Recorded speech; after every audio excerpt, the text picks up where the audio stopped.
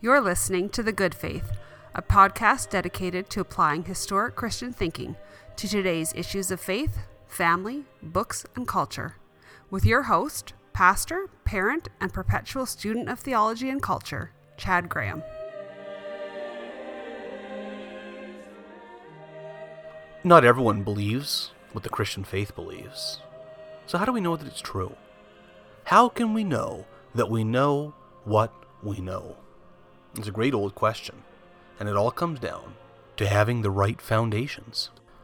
Catholic Christianity is biblical Christianity. When we use the word Catholic, what often comes to mind is the Roman Catholic Church. We also find that the creeds and most of the confessions of the Protestant churches refer to something else when they refer to the Catholic Church. The word Catholic comes from the Greek word katholikos, which means something like complete, universal. In principle, it refers to the one church that Jesus Christ founded when he said to the disciples, for example in Matthew 16:18, I will build my church. That one church of Jesus Christ is the body of Christ, is the bride of Christ. For the early church, the church of the church fathers, the universal church undivided, the Catholic Church. Scripture was the very fundamental foundation of all truth. As Gerald Bray expresses it, during the controversies of the 2nd century, Catholic Christianity had defined a body of Scripture that afforded the only ground of proof for doctrine. But the systematization of the canonical writings, the texts of the Old and New Testament, and the continuous exegesis or explanation of individual books remained to be fully developed. And so when circumstances arose that led to the drafting of the Nicene Creed in the 4th century, we find that the gathered representatives of the whole Catholic Church explored the Scriptures together and wrote what they wrote as they understood the faith according to Scripture. And so we read that Christ was crucified. We believe that Christ was crucified under Pontius Pilate, that he died and was buried, and that he was resurrected on the 3rd day according to the Scriptures. Now this very much harkens back to what the Apostle Paul said in 1 Corinthians 15. Now I would remind you, brothers, of the gospel I preached to you, which you received and in which you stand, and by which you are being saved, if you hold fast to the word I preached to you, unless you believed in vain. For I delivered to you as of first importance what I also received, that Christ died for our sins, in accordance with the Scriptures, that he was buried, that he was raised on the 3rd day, in accordance with the Scriptures. Yet we know the Apostle's summary in 1 Corinthians 15 was not directly quoting a particular Scripture, nor is the Nicene Creed quoting a particular Scripture. Just as we see the echo of 1 Corinthians 15 in the passage that Christ died and was buried and was raised on the 3rd day according to the Scriptures, we also see in all of the Creed echoes from Scripture. Our faith simply can't stand alone. That is, we don't have an individualistic, individual's faith. We don't simply believe in ourselves and whatever we perceive to be true. That'd be pretty foolhardy. We all know that we've been deceived at various times and in various ways. But when we come to the Creed, we're not looking at something that is one person's invention. We're looking at the combined wisdom of everyone. Now, the Creed wasn't just some leaders from the church. You know, the old theory that floats around on the internet from time to time that Constantine, the Roman emperor, called together a council of people and created the Scriptures and the Trinity and the church whole cloth out of nothing. Oh, that's such nonsense. The church was doing very fine without him. And the council's notes are very clear. We have access to many of the records from the council, many of the memoirs of those who were at the council, including Athanasius, one of the greatest writers of the early church. And what we find instead is that what they did was they gathered together all the leaders from all areas of the church. We are told that there were 318 bishops in attendance. Now, bishops were the leaders of local areas of the church. And they discussed and sorted out what the different regions in which they lived, believed to be the fundamental truth of the Scripture, that is, what they had received from the apostles. And they believed that what was expressed in the Creed was that which the apostles had clearly taught as the primary message of the gospel, the primary message according to the Scriptures. And so they drafted up the Creed, the Nicene Creed, the faith. And they circulated it to the churches. And it was universally received by all of the churches. People, believers in Christ, received this instantaneously as the truth that they had always known. There was no surprise. They didn't go, wait, what is this? This is entirely new. Are we supposed to believe this? No, they just said, oh yeah, of course, that's exactly what we believe, but maybe put into more fanciful language. And so they took that fanciful language, they understood that fanciful language, they embraced that fanciful language as what they had always believed.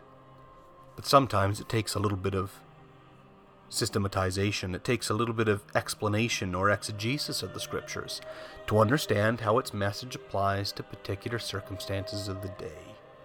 I have a very deep appreciation for the formularies of the Anglican Church, which understands itself to be the Apostolic Church, the Church of the Apostles, the Catholic Church, in its fullest expression, embracing the Nicene Creed, but reforming, according to the Scriptures, those things which were necessary to clarify.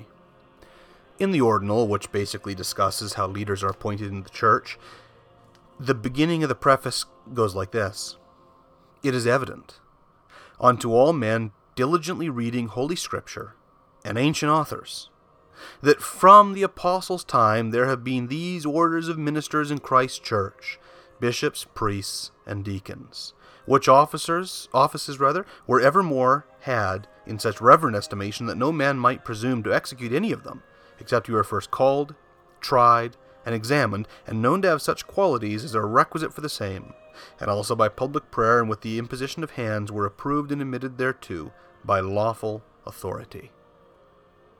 And therefore they continue to the intent that these orders may be continued and reverently used and esteemed in the Church of England," on and on and on. Now we know there are certain debates today about the specific definitions of each of the offices, but each of those terms are simply the biblical terms. The English word bishop comes from the Greek word episkopos, which meant overseer, and this word was essentially corrupted through Latin and into Anglo-Saxon and into modern English to come out as the word bishop.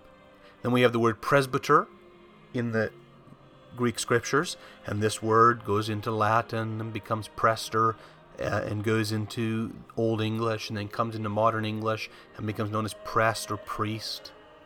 So we just simply have the overseer, the episcopoi, the overseers, the episcopoi, and we have the presbyters or the priests, and then we have the deacons, the diakoni, who are those who serve in the church. And these offices are clearly laid out in the book of Acts and in 1 Timothy and in the book of Titus. So these are the scriptural offices. And what the Ordinal says is that it is evident to anyone who reads the Scriptures and ancient authors. Now what they're referring here to when they say the ancient authors are those very early leaders of the church, the fathers of the church who actually knew the apostles. There were a whole number of men and women who knew Paul and Peter and John, and many of them have given writings to us which endure till today. Some of my favorites are Clement, and the letters of Ignatius, and of Barnabas, the writing known as the Didache. And what they show us is the fascinating truth that those things which are in the Nicene Creed are the faith of the early undivided Catholic Church. Now, just because they're early doesn't mean that they don't make any mistakes. Of course, these early men and women erred, but when they all agree, when there's a universal consensus on a fundamental truth of Scripture that they claim to have received from the apostles, and you really don't find any countervailing truth, and what they say agrees with the Scripture, their way of understanding it can be exceedingly helpful, because they received their way of understanding it from the apostles themselves. And it was received, their way of understanding it was received by the people of God all of whom are endued with the Holy Spirit, who worship in all the different areas of the church, the areas of Jerusalem, the areas of Egypt, the areas of Antioch, the areas of Greece, the areas of Rome, the areas of Europe, the areas of England that formed the early church. And they all came to understand some of the same core fundamental truths. And so when we say that our faith is a scriptural faith or a biblical faith, we are not saying that our faith is based on what I personally read in the Bible when I happen to pick it up and flip through a translation today. I might be wrong, or I might be right. I don't know. But I can know that I'm right when I know that I'm led by the Holy Spirit, and I know that the Holy Spirit is guiding and leading the Church of Christ. And so when I align myself with what is universally understood by the Church of Christ and universally received by the Church of Christ, I have a great deal of confidence. Now we know there have always been individuals who have rejected this, but those individuals have known that they've rejected the mainstream of the Christian church, and they've been either left the church or they've been pushed out of the church because it was understood that they were not a part of the Church of Christ, right from the very beginning. So really, when the Creed tells us that we believe in one God, it's echoing what is in the Scriptures. For example, the Shema, the Great Confession of Israel, found in Deuteronomy chapter 6, says, "Hear, O Israel, the Lord your God, the Lord is one." When we see that we believe in one Lord Jesus Christ, we're simply seeing what is echoed in the Scripture, where the Apostle Paul, for example, in Romans 10:9 says, "If we confess with our mouth that Jesus is Lord, and believe in our heart that God raised him from the dead, then we shall be saved." When we say that we believe in the Holy Spirit, we are echoing what the Lord Jesus told us to do when he said, "I will send to you another comforter, the Holy Spirit." But while all these things are scriptural, how they fit together is quite a challenge. What does it mean that we believe in one God, but Jesus says, "I and the Father are one"? What do we do when Thomas says to Jesus, "My Lord and my God," and Jesus doesn't rebuke him, but accepts this worship? What do we do when we're told to baptize new believers in the name singular, the one name of the Father and of the Son and of the Holy Spirit?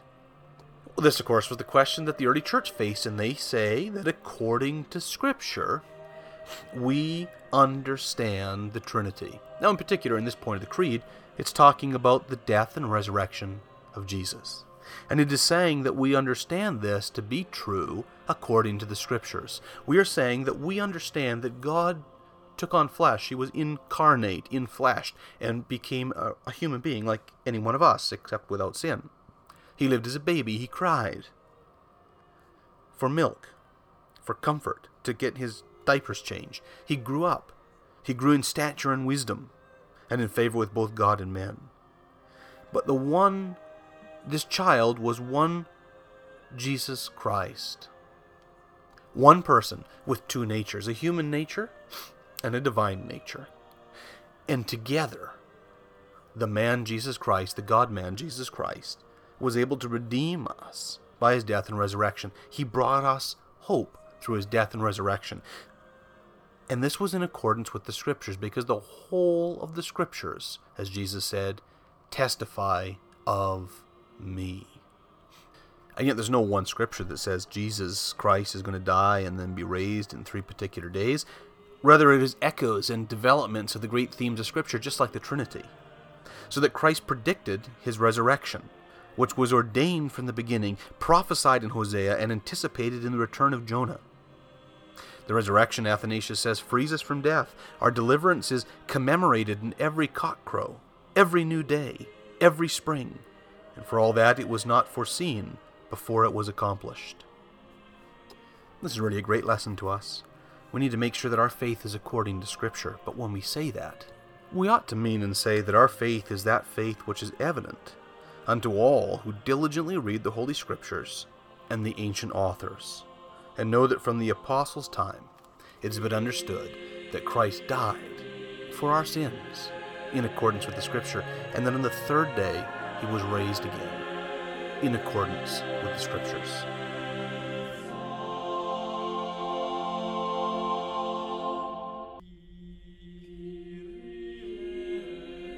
Thank you for listening to the Good Faith Podcast.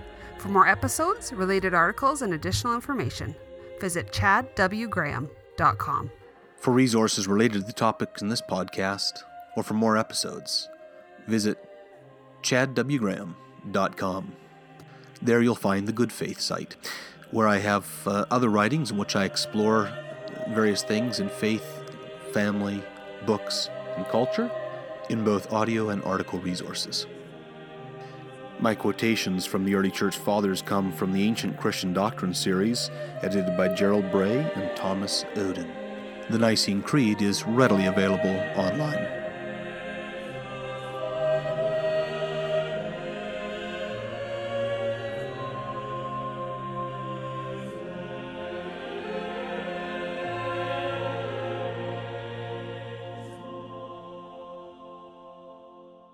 The music that we have been enjoying in the background comes from the Tudor Consort and their track Kyrie Eleison, which is protected under a Creative Commons copyright license, which allows use with attribution.